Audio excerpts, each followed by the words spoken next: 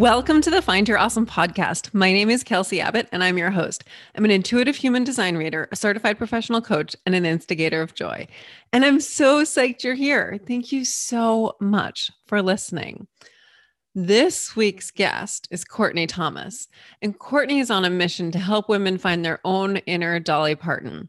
Through guided self-discovery work and coaching, she helps women see themselves so they can trust themselves in every choice they make for their bodies, lives, and businesses. On the daily, everyone needs the blunt but kind reminder that the only, quote, right way to do something is the way that works for you. With her background in fitness and life coaching, Kourtney has a gift for understanding all kinds of people, building instant rapport, and saying what she means without being mean. She helps women cut through the fluff to the conversations that matter. There aren't confetti cannons around here, but there's a whole lot of grit and growth. As you may recognize in that description of Kourtney, Kourtney and I have a lot in common.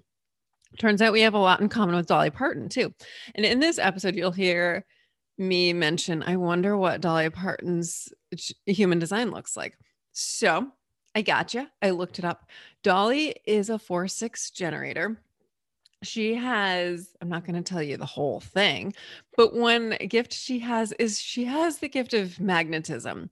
Basically, people are drawn to her. It's also known as like sexy energy. And she's got a defined root and a defined sacral, and all of her other centers are open, although she's got tons of energy in her throat. So she's here to be an advocate for others. We know this is what she does. And of course, she does it her way. I'm psyched that Kourtney taught me so much about Dolly. I'm going to dig into her further. And who knows, maybe you will learn more about her here on the Find Your Awesome podcast.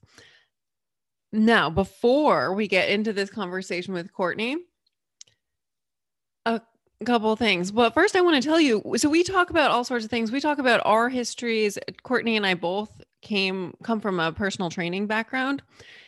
So we talk about that. And then we finish off talking about, we didn't know this until we were having this recorded conversation, that we both retired from social media last year. So you'll hear at the end just how fun it was for me, at least, finding somebody else who had like the exact same, but different experience with social media, with retiring from social media, and how amazing it feels to be off social media. Okay.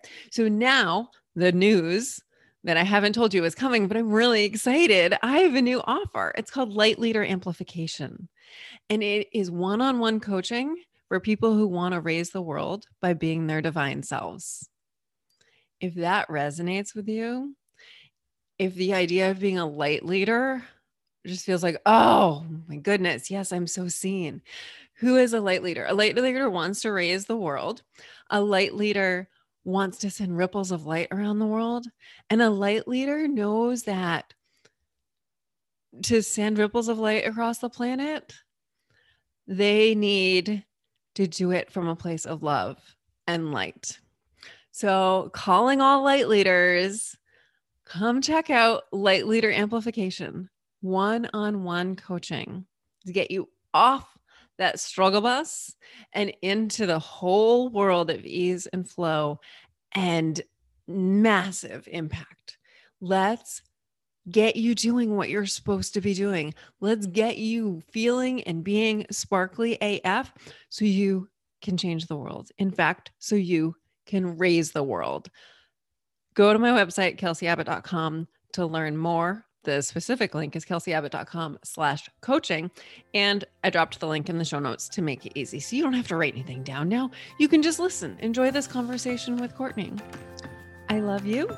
You are a miracle. Thank you for being here. Now go forth and be awesome.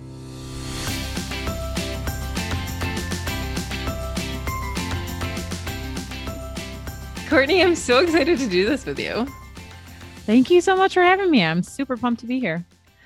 So I need to ask you for the first question, like the first line in your bio, it talks about Dolly Parton. Mm-hmm. What is your relationship with Dolly? Well, it is a lifelong relationship with a really incredible lady. So Dolly Parton has been certainly a theme and a person through my life. I mean, kind of as long as I can remember. Like I can remember sitting like on the floor watching Dolly on Hee Haw with my great grandma, while she was babysitting me as a child. So definitely been a presence kind of throughout my life, someone I've always been aware of and just kind of really enjoyed. I mean, because who doesn't? And then within about the last probably 5 years or so, she's really kind of come back into my awareness in a whole different way. Really, and then like kind of digging into who Dolly is and how she is and everything about her and her story. Like it is incredible. And she is, so she's really kind of come back in my adult life as a huge inspiration to really just show up as exactly who I'm meant to be, and she's a touchstone for me in that way. It's funny because I hadn't like really connected it, kind of like loosely came across it and was rewriting like the about page on my website several years ago, and came across my favorite and kind of my life motto Dolly quote is find out who you are and do it on purpose. And that's really like, again, that's my touchstone. That's my motivation a lot of times. And just kind of my, like, what would Dolly do, kind of thing. And then it's really kind of become a part of my philosophy, that the work that I do and, how I work and support clients and the conversations that we have and, the things that I write and share and everything, it's really all coming back to that, like, find out who you are and then choose to do that, be that person. And Dolly's like the number one representation of that. She's never, ever been anyone other than exactly who she is, completely unapologetically, from the time that she was, just a baby girl hitching a ride to Nashville from the Tennessee mountains, all the way through, all these controversial times in the 60s and the 70s and 80s in her career. And, even now, I mean, she's 74 years old and look at her, like she is no one but Dolly. And I take so much from that. So she's definitely a central person for me, both, business wise and personally. I love that. And I love you've certainly piqued my interest about her.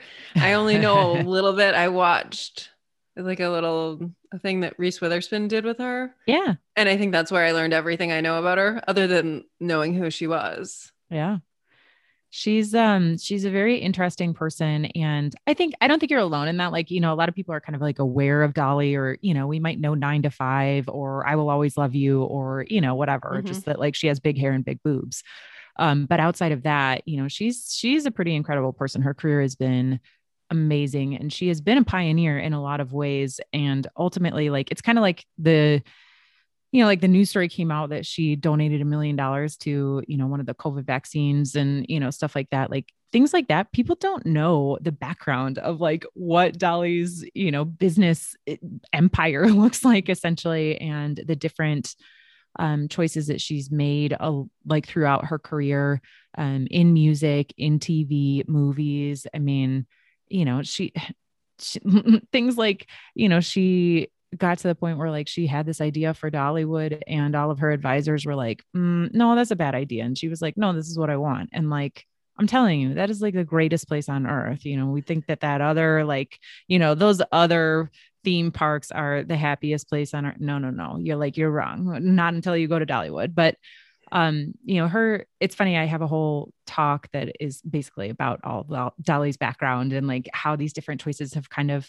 led her to, kind of be this icon of, storytelling and songwriting and producing and business and, just kind of show business. She's one of the only people out there. There's just a handful of people who have won awards for basically every different type of medium, and she's one of them, stuff like that. Just very, yeah, it's really powerful. Her story is very, very cool. Highly recommended to dig a little bit more into it. Like there's a couple,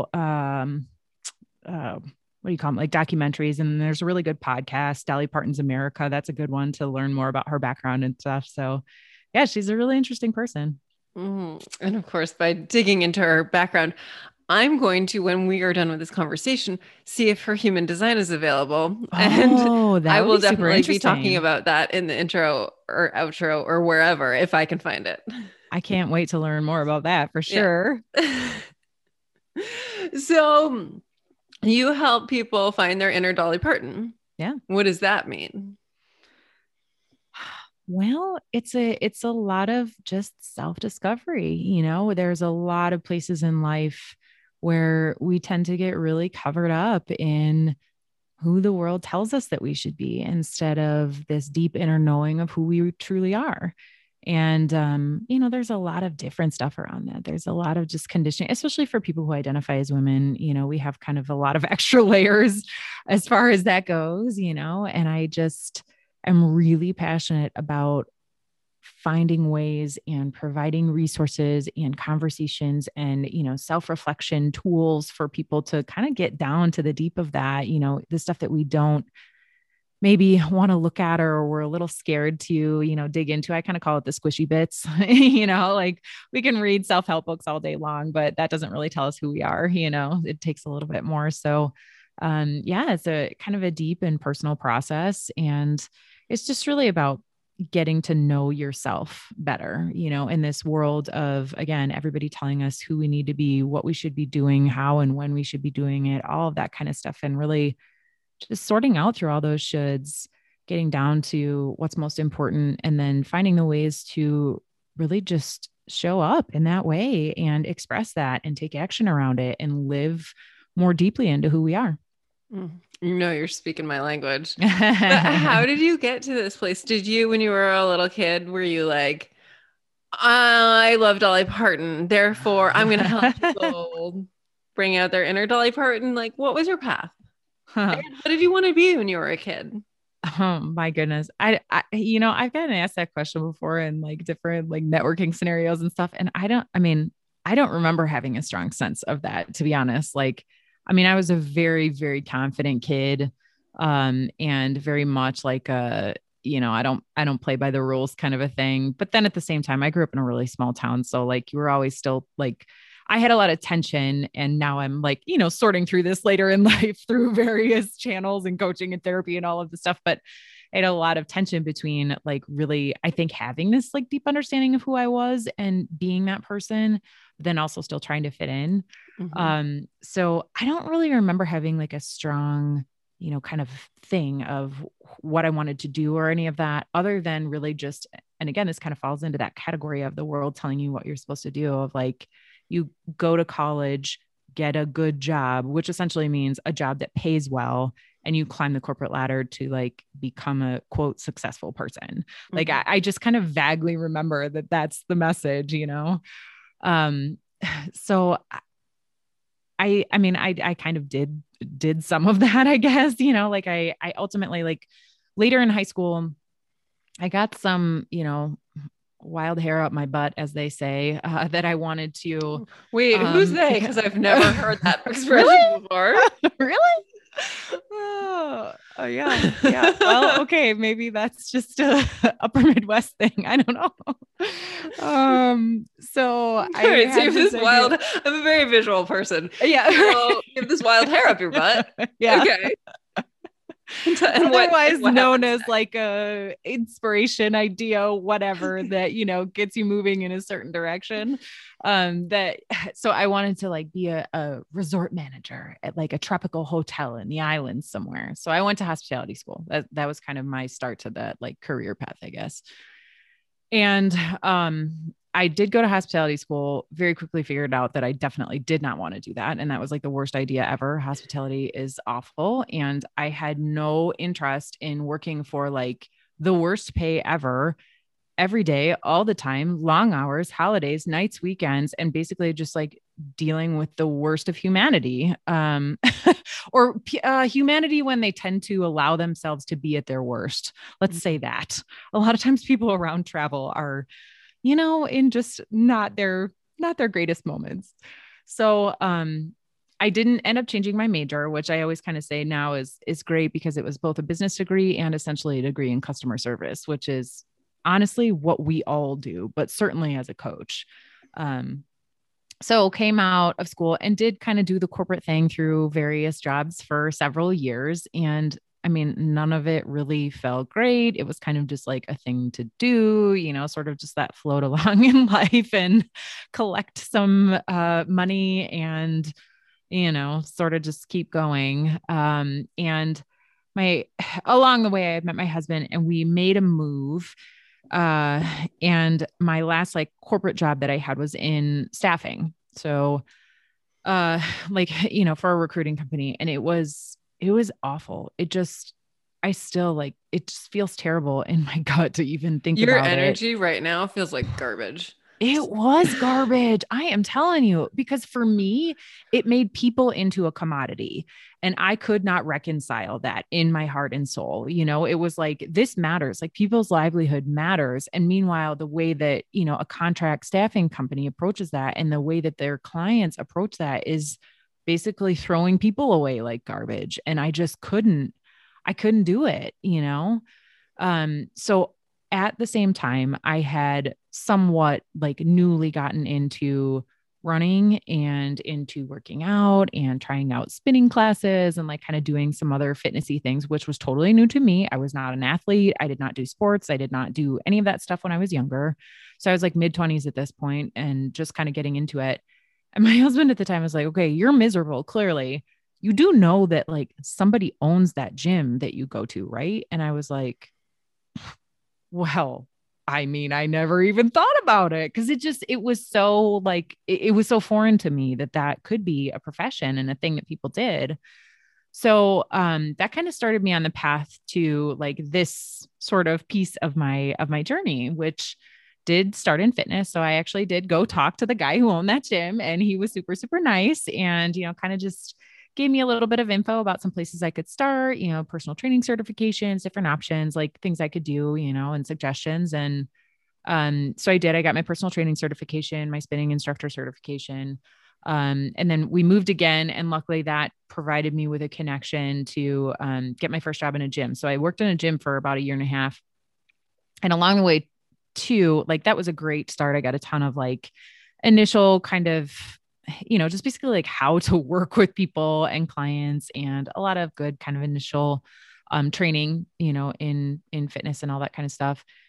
But too, there was like a distinct lack of alignment with the management there and with the clientele there. It wasn't a great fit for me and for what I wanted to do. And as I started to explore on my own different parts and pockets and ways to be in the health and fitness world, I realized that like I needed to do my next step. So I started my own business, and this was like a little over 8 years ago.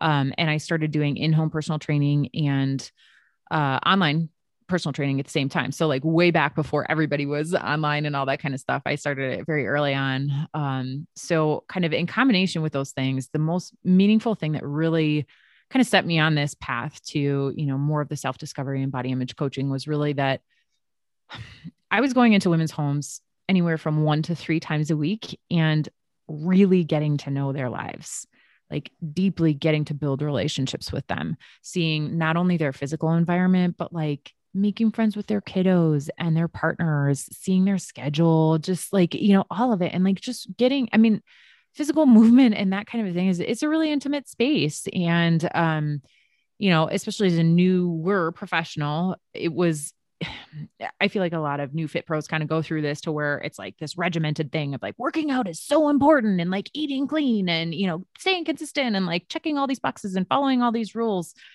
And I pretty quickly realized when I started doing that work that like that stuff is like 10% of the equation. But, I mean, believe me, I'm the biggest proponent of moving your body in a way that feels good to you. But it's such a small part of your overall well-being and all of the things that make that up.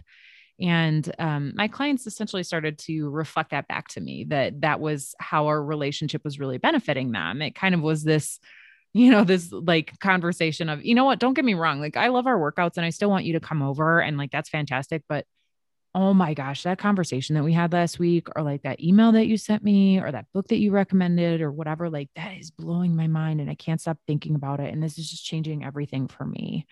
And so I realized that I kind of naturally was coaching and started to lean a bit more into that, like, recognizing and allowing that it was a strength of mine, and started to kind of cultivate and actually do that more. And then along the way, that sort of shifted, which, we've kind of talked about this a little bit, that there were elements of getting really burned out on the fitness industry. I stepped away for a full year at one point, and then kind of really did my own self-discovery work and my own self-reflection to kind of see, where and how I could fit in, how I wanted to, contribute and serve. And now it's kind of this cross of, again, like just inner self work and self discovery work, but also less fitness and more figuring out how to feel good in your skin. And I kind of like, I'm kind of like the fitness professional, like, I mean, it's still very much a part of my world, but in a very specific way. And that's typically, it's disruptive at this point to, your kind of conventional fitness person. So yeah, it's been a journey, and I have tried to kind of just be really conscious of listening to the messages of the flow of that, while again, staying true to, who I am and really how I want to, like I said, contribute and serve. And the similarities, I'm just smiling here as I hear your path. It's so similar to mine. And I even pictured myself, as you're talking about, like going in clients' homes. I was just thinking about my clients' dogs. I really got to know their dogs. I know, same. Love the dogs. Love the dogs. And dog wrangling was a huge part of training my clients in their homes, like knowing, okay, Yep. we're going to do some exercises on the floor now. Yeah. So like, I'll hold these guys back. Yep. But it's interesting. I remember one of my first clients when I was working in a gym, I would train her. We did 30-minute sessions. Okay.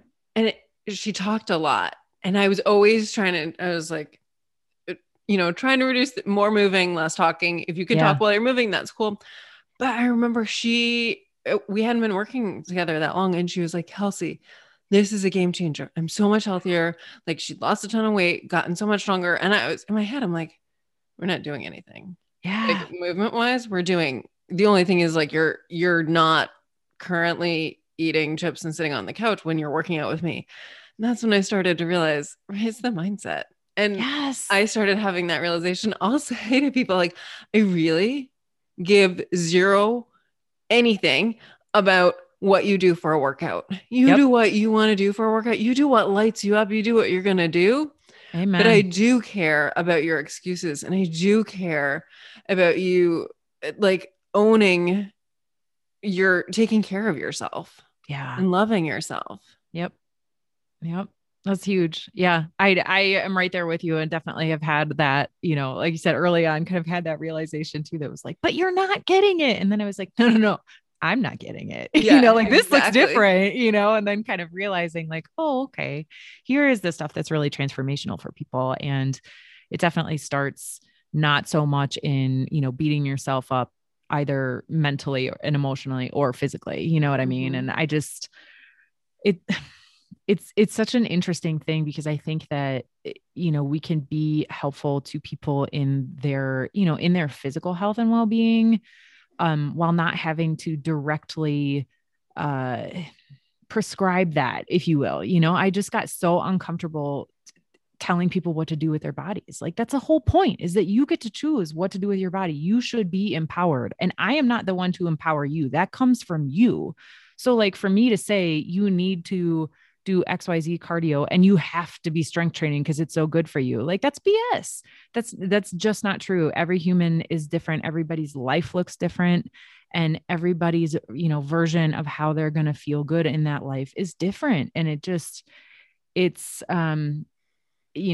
can be really challenging to separate that. And I feel like it's active work forever to realize, when it's kind of falling into that trap of the diet culture mentality. You know what I mean? Yeah. It's interesting. I think there's this really strong belief that the fitness industry, and that athletes, that there's a lot of type A energy in here. And I've had a lot of people say like, oh, you must be really type A. No, I am as far as you can get from type A. And do I train every day? Yeah, pretty much. But I'm not like, I don't do that from a pushy place. Yep. And you just reminded me of a client I had early on who, before we started working together, he he starts arguing with me right off the bat. Like Oh it no. was like, "Hi, my name is Kelsey," and he's like, "Hi, my name is whatever it was, and I'm not gonna run. Running is really bad for you, and like it's gonna destroy your knees." And went for like 10 minutes straight, just talking about how horrible running was. And I was like, "I don't care if you run. Yeah. You, I want you to do whatever exercise Yeah. you want to do." And he just like sat there in stunned silence. Yeah. Yeah. Yeah. I have had similar experiences for sure. And it just shocks the heck out of people when I'm like, yeah, no, I have been a credentialed, qualified, experienced, trained trainer for a decade now. And you don't have to do any of that. And they just look at you like, well, but yes, you do. And I'm like, no, you absolutely do not.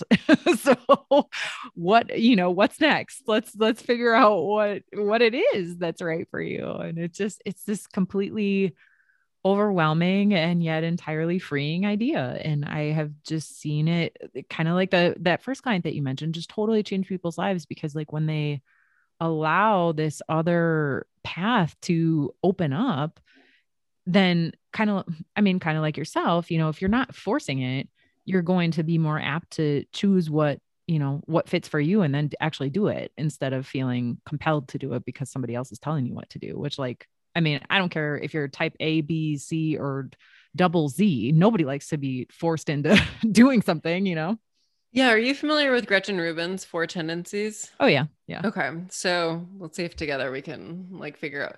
I know there's the obliger who does things for external validation, Yep. external expectations. There's the rebel Mm-hmm. who won't do anything for internal or external expectations. There's the questioner Mm-hmm. who needs to take external expectations and then if she agrees with them, turns them into internal motivation. Mm-hmm. And then the upholder Yep. who's what in it for external expectations but not for internal. Something like that. I think we have the general gist. Yeah. So I've had clients come to me and they've been like, before I started working with you, I was an obliger. Yeah. And now I'm a questioner. Yeah. I I have think I'm a similar lifelong questioner. experiences. Yeah, I'm a questioner and a rebel Yeah. for sure. Yeah. Yeah.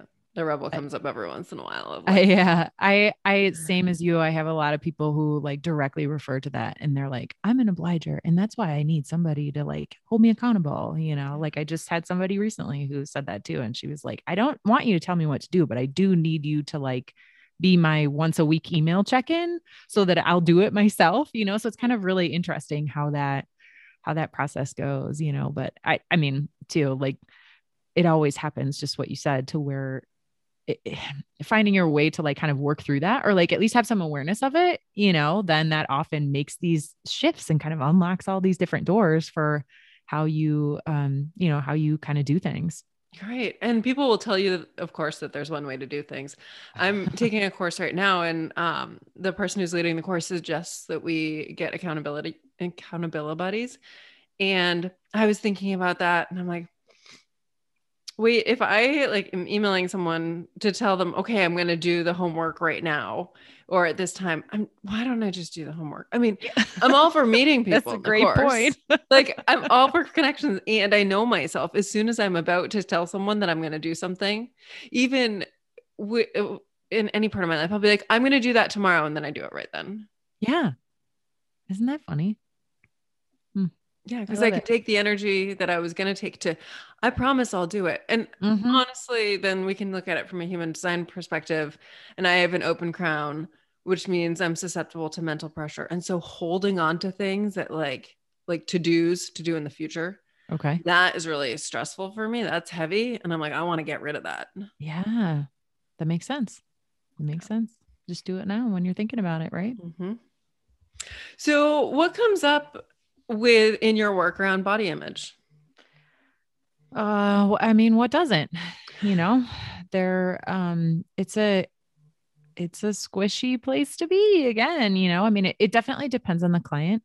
What I find is really interesting is that um I I sometimes get like a lot of pushback around it what's interesting is I've done quite a bit of research around body image and, kind of just relating topics, to that conditioning, thin ideal stuff, different stuff like this. And it's something like, depending on what studies you look at and what research you look at, it's something like 87 to 98% of women struggle with body image.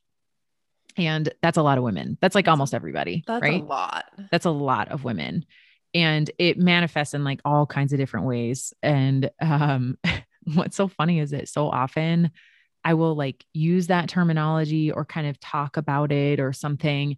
And almost every single person that I meet is like, I don't have body image problems. I'm like, okay, like that's fine. And we keep talking. And they literally like they tell me the story of their body image challenges. And it's so funny because it's just one of those things that like it's kind of unconscious and yet so prevalent.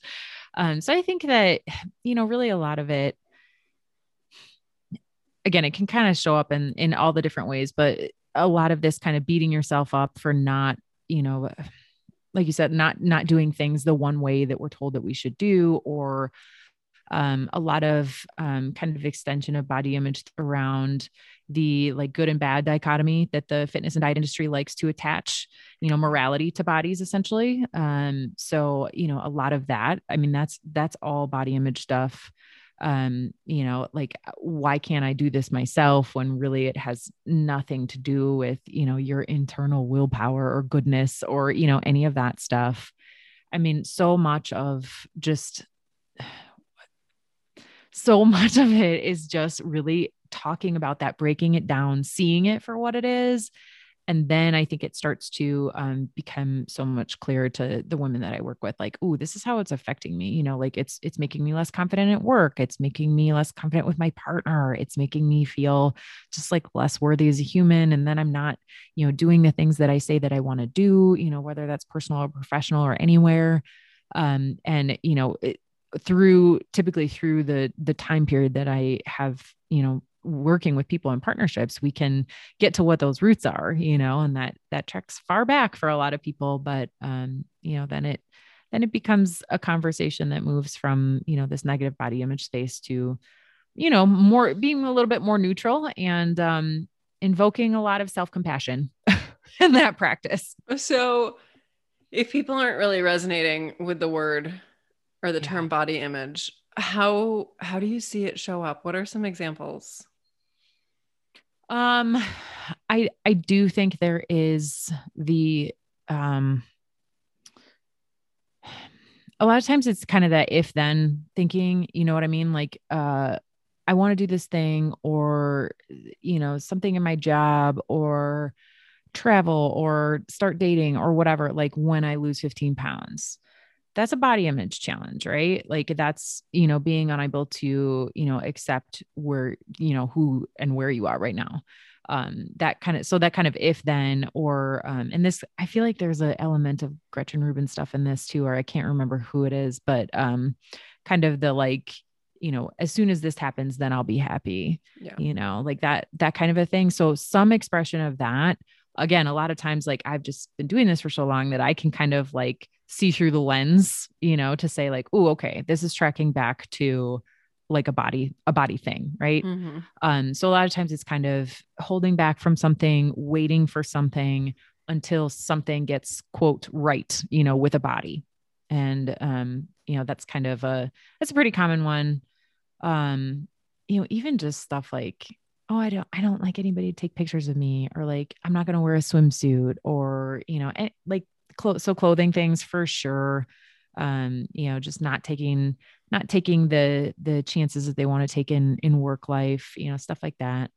It pretty much, it goes everywhere. I always say like your body does not, how you feel about your body does not exist in a vacuum. Mm-hmm. It affects absolutely everything. So it can be a million different ways. And it's funny because to your point, I've had to kind of, certainly shift how I talk about, not only what I do, but even just, I don't know, kind of everything around it.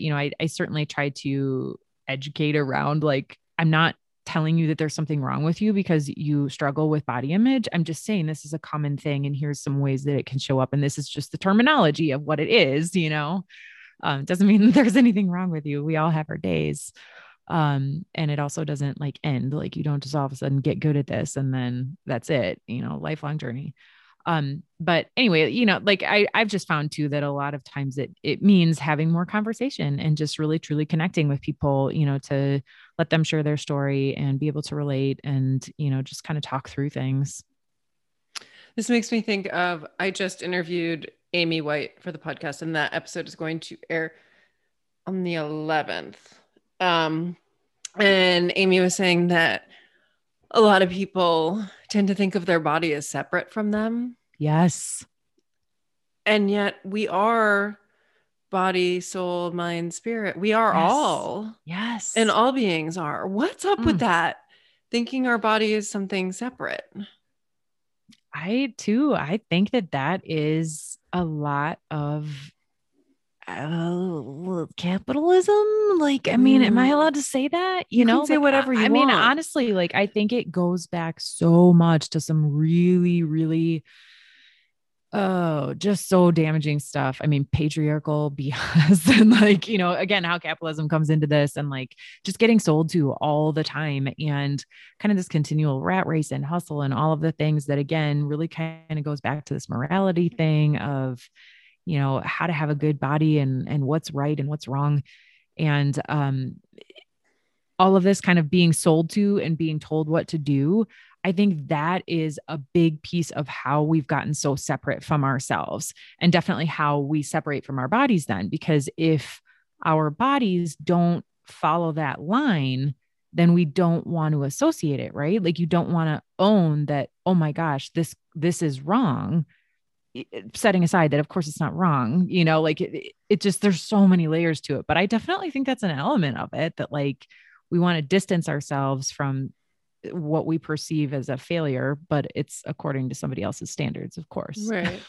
Yeah, that's really interesting. And I'm thinking right now as you're talking, like we've got the people like the doctors who smoke. Oh my God. The doctors who are incredibly overweight and do not follow any of the things that they're preaching without even thinking to their poor mistreated patients. Exactly. Ugh. And then even like we are the whole thing. Yeah. It is our duty to take care of the whole thing. And I've heard some people try to bridge the gap by referring to their body as like, she wants this, or, okay. And I think it's an interesting bridge. And yet it's still talking about your body as other. That's my perspective on it. What do you think? I think that totally makes sense. I think I'm with you there, and it's interesting. I think you could probably parallel how, how it's recommended, if you're going to do like if you're going to try to shift into positive self-talk or like create a mantra or something like that, like you say that in the first person, right? So like if you're struggling with mindset stuff, you say, I am powerful. I am, so yeah. Interesting that then you would create that separation for your body. Yeah. Wild. It's your body. You are your body. Yeah. And when you realize that you are your body, you realize that you want to take care of it. I hope so. Yeah. And again, not in a specific right way. No. Well, and I think that comes by, like you said, like closing that gap, right? Like the more that you realize that this is you and you are your body and it all is together, I think you can get in better touch with what it is that you need. Like I actually have an exercise in my body image coaching program that's like determining your personal hierarchy of needs. And it connects all of that. It's body, mind, and soul. It's everything. Like, what are your basic needs that need to be met? And then like, what are the things that, take you to your high level of self-actualization or whatever? Like, that's all fine. But, like you said, it certainly doesn't have to be any one thing. And I think the only way to figure out what it is, the right movement or expression of whatever physical thing for you that, makes sense for you and your body. I think the only way to know that is to actually like be in your body. Yeah. So can you tell us more about figuring out your hierarchy of needs? Well, I mean, it essentially, if your audience is familiar with like the traditional like Maslow's hierarchy of needs or whatever, it's basically like you want food and water to start with, and then kind of goes up from there of, like basically like learning goals, experiential things, and again, like being totally self-aware and self-actualized and whatever. So it essentially parallels that, incorporating kind of all of the mindset work that we do along the way and exploring all the different expressions and options of all the available things that you can do for your body, which could be nothing. It could be one sun salutation. It could be, like any of these things. But also, of course, how those things like, and how other like mental, emotional things kind of connect to that too, so I don't strictly suggest that people keep it physical, like that can be part of it. But yeah, it's a fun one. I made a graphic and everything.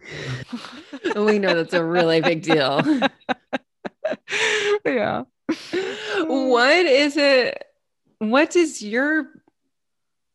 Kourtney need? Um, well, for me, definitely people. I oddly, that was not something I think I recognized for a long time. Thinking about like understanding my own hierarchy of needs, definitely, people and connecting with people. Certainly my husband and partner, but I regularly have conversations with both, just like continual people and new people. That's a really big thing for me.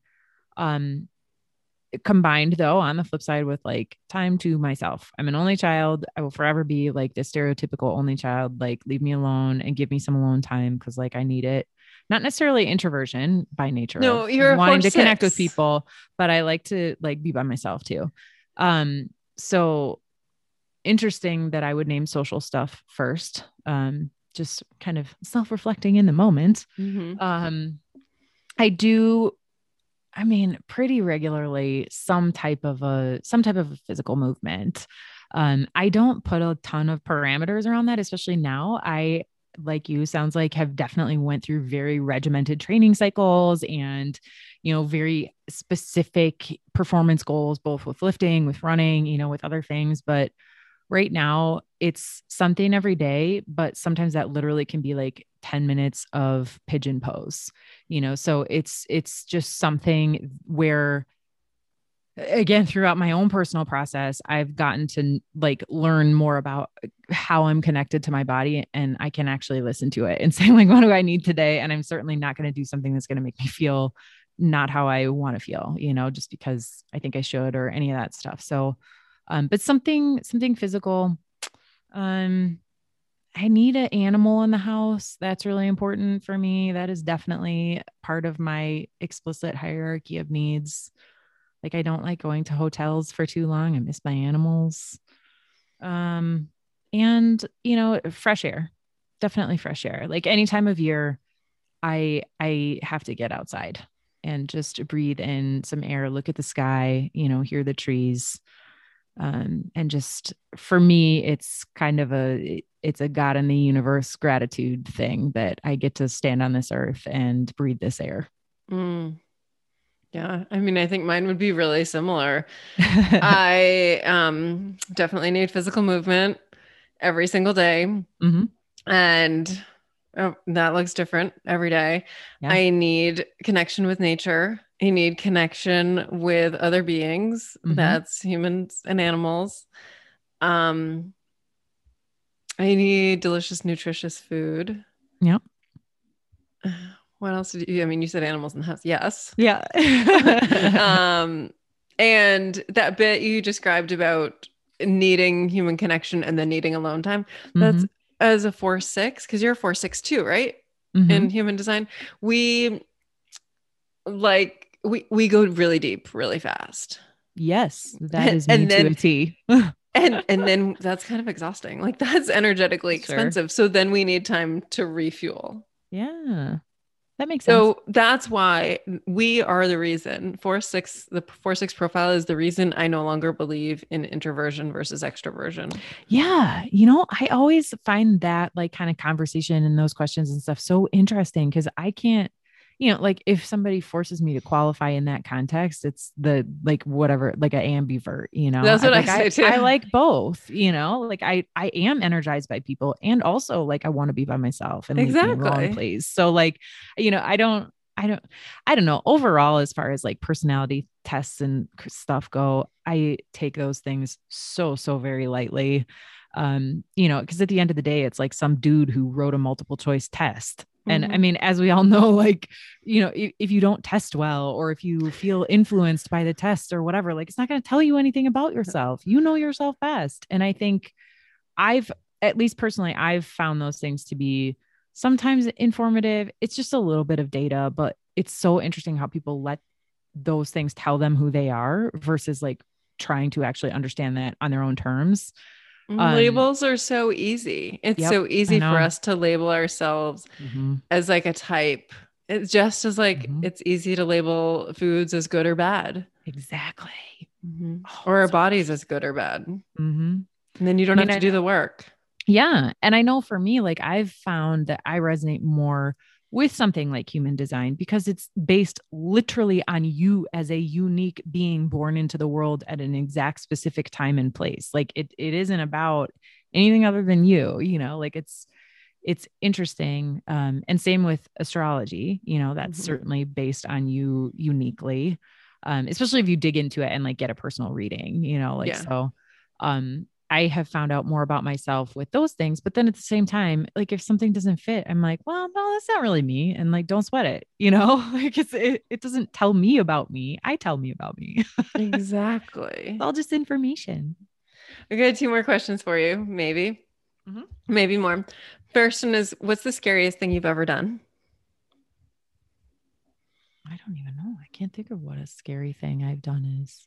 And I'm not like a no fear person. Um, I'm also not like a where my head goes with that is like uh like things we think of as scary, and I'm not like a big risk taker. Like I'm not gonna go bungee jumping or anything. Like there's a risk of brain damage. Like that's who I am. Like so I don't boy, I don't know. Was it scary Um to have that conversation with the gym owner? Was it scary to start your business? I don't actually think I can answer yes to either of those because it just kind of was a thing that like naturally made sense for me. Um some things that like so the things that probably I could say feel like most scarier to me, it always like manifests as like just like a friggin' flop sweat in my body, right? Like to where I'm like shaking and you sort of almost feel like you're having an out of body experience. The one that I can actually think of very relevant to our conversation for sure was my first year. So I'm on a national women's committee for a national certifying body for a fitness association, and there's always a yearly meeting at the yearly national conference.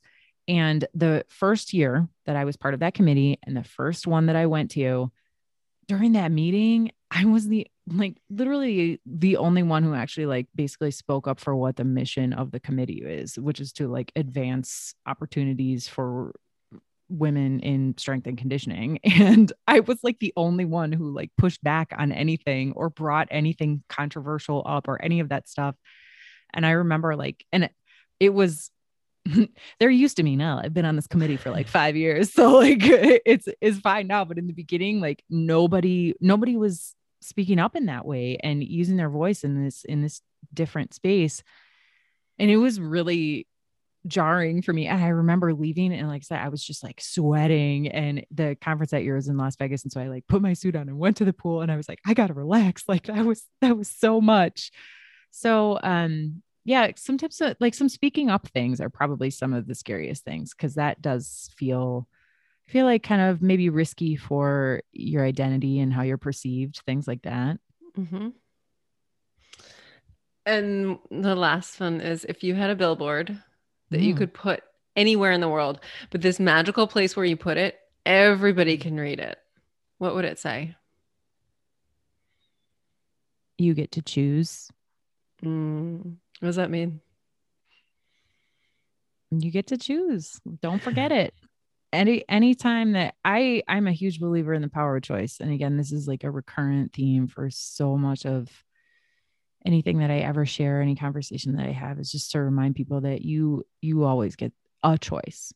And it's interesting because there can be an element of like awareness of privilege in that conversation, but it's interesting because so many folks that I've talked to in so many different walks of life and different contexts and different life experiences, they, no matter where you are, like they're going to repeat it too. Like, I mean, at the end of the day, you can choose to get up, you can choose to have a different attitude, you can choose just whatever the next best step is for you.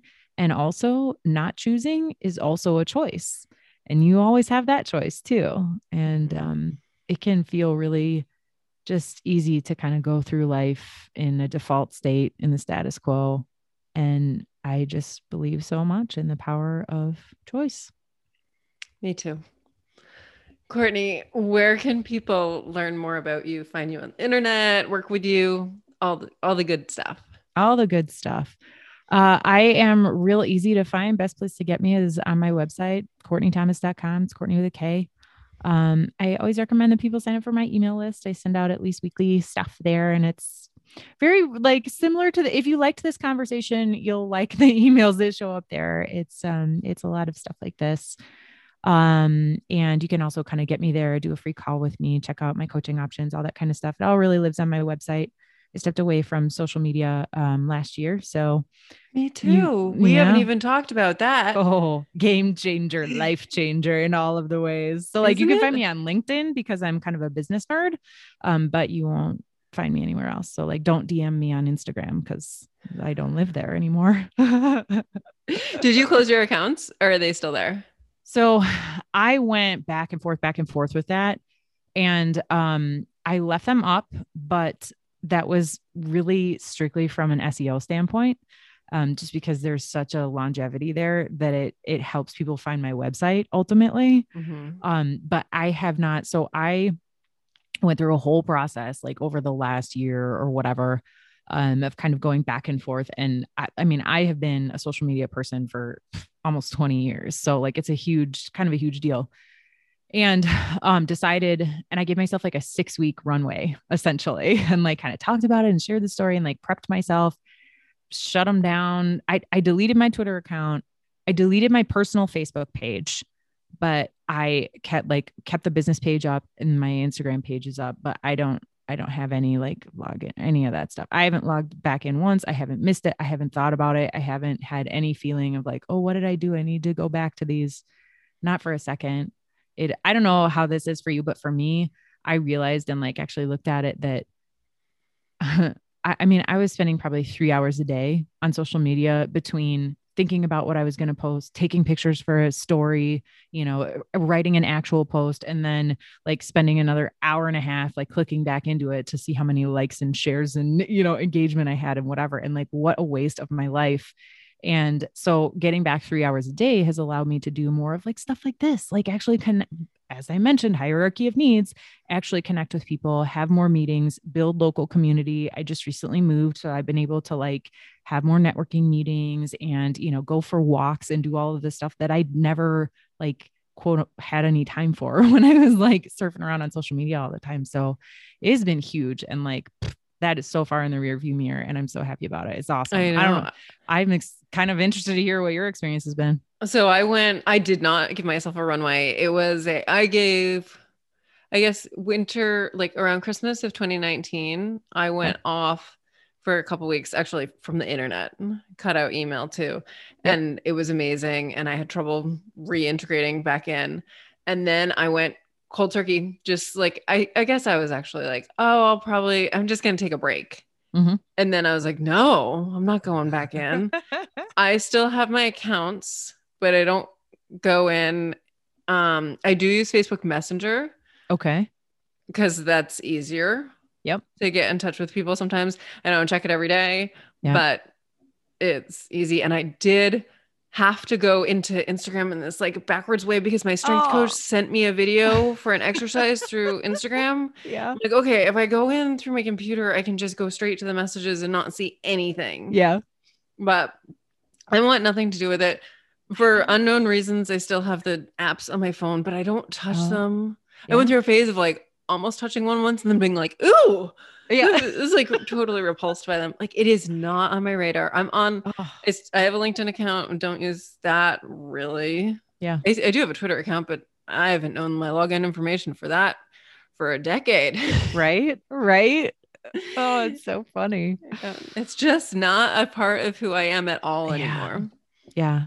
Yeah. No, me either. And it's very interesting to kind of look at it with a little bit of remove, but then Mm-hmm. also just, I feel so much better, just doing things the way that I do them now, Yeah. and it's so funny because and I don't know if you have, but I had a lot of conversations with both kind of just like people in my audience and emails and stuff like that. And then also like with close friends and people I was meeting, and just so many people were in such awe, like, but how can you do that? And it was like, it's it's not like you don't it's not a life requirement. What do Oh. you mean? Well, how are you gonna like know anything about anybody or stay in touch? And I was like, I don't know, there's this weird thing where your social media app lives. It's called a phone that like it has people in it that you can talk to. Yep.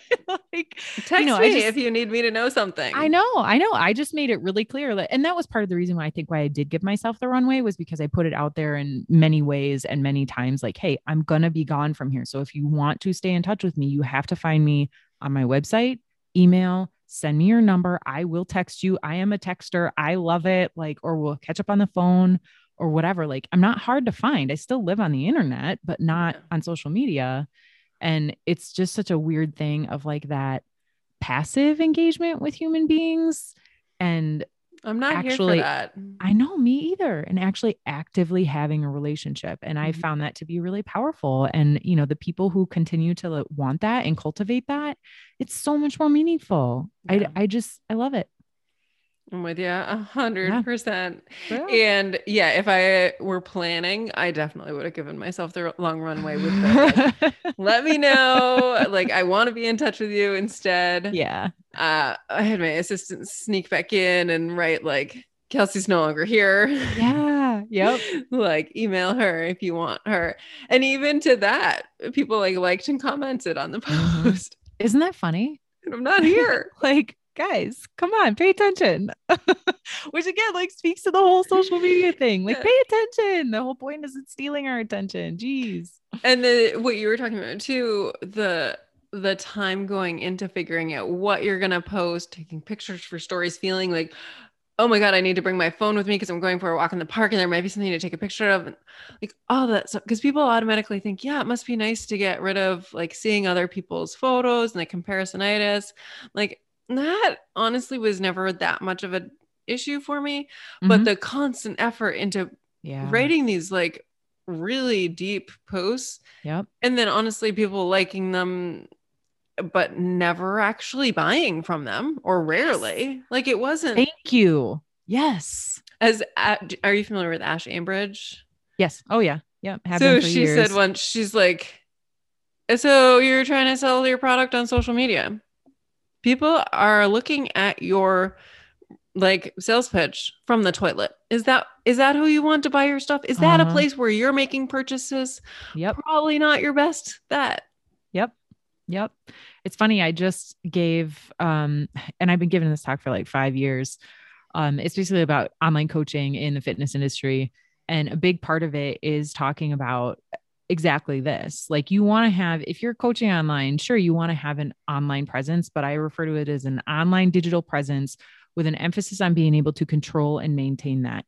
You can't do that on social media. You can't control anything that you're doing there. You really have no control over maintenance, and you don't own it. You give up ownership almost immediately.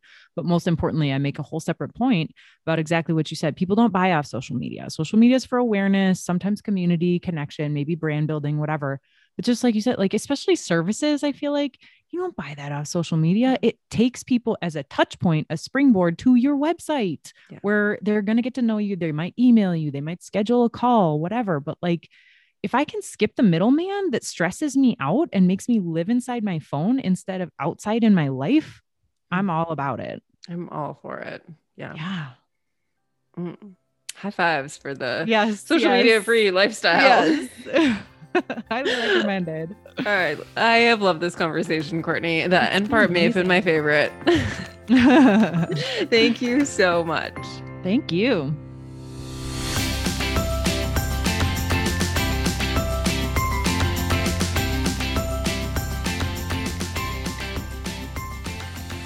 Yay. I hope you enjoyed that conversation. If you want to learn more about Kourtney and find out how you can work with her, make sure you go visit KourtneyThomas.com. Remember, that's Kourtney with a K, KourtneyThomas.com. Thank you so much for listening. If this episode resonated with you, please share it with everybody who needs to hear it. And if you've got a sec, please head over to Apple Podcasts, aka iTunes, and leave a 5-star rating and a review for this podcast, the Find Your Awesome podcast. And finally, light leaders, you guys are here to raise the world. As I know that I am a light leader, we are not like other people. We are not here to follow a blueprint. We are here to carve a new path. No one has done it the way that we are here to do it. And that can feel, it can feel hard. It can feel struggling. It can feel like you just want to sit down for a second. And like, you might have this drive every once in a while. I just wish someone could tell me how to do it. That is absolutely positively not what I'm going to do. I will never tell you how to do it. I will bring you out your very own brilliance. And I will remind you who you are using your human design and so many other tools. If this is calling to you, please head over to kelseyabbott.com/coaching to learn all about light leader amplification, one-on-one coaching for people who want to raise the world by being their divine self, and schedule your free 15-minute consultation with me. I can't wait to talk to you. I love you. Go forth and be awesome.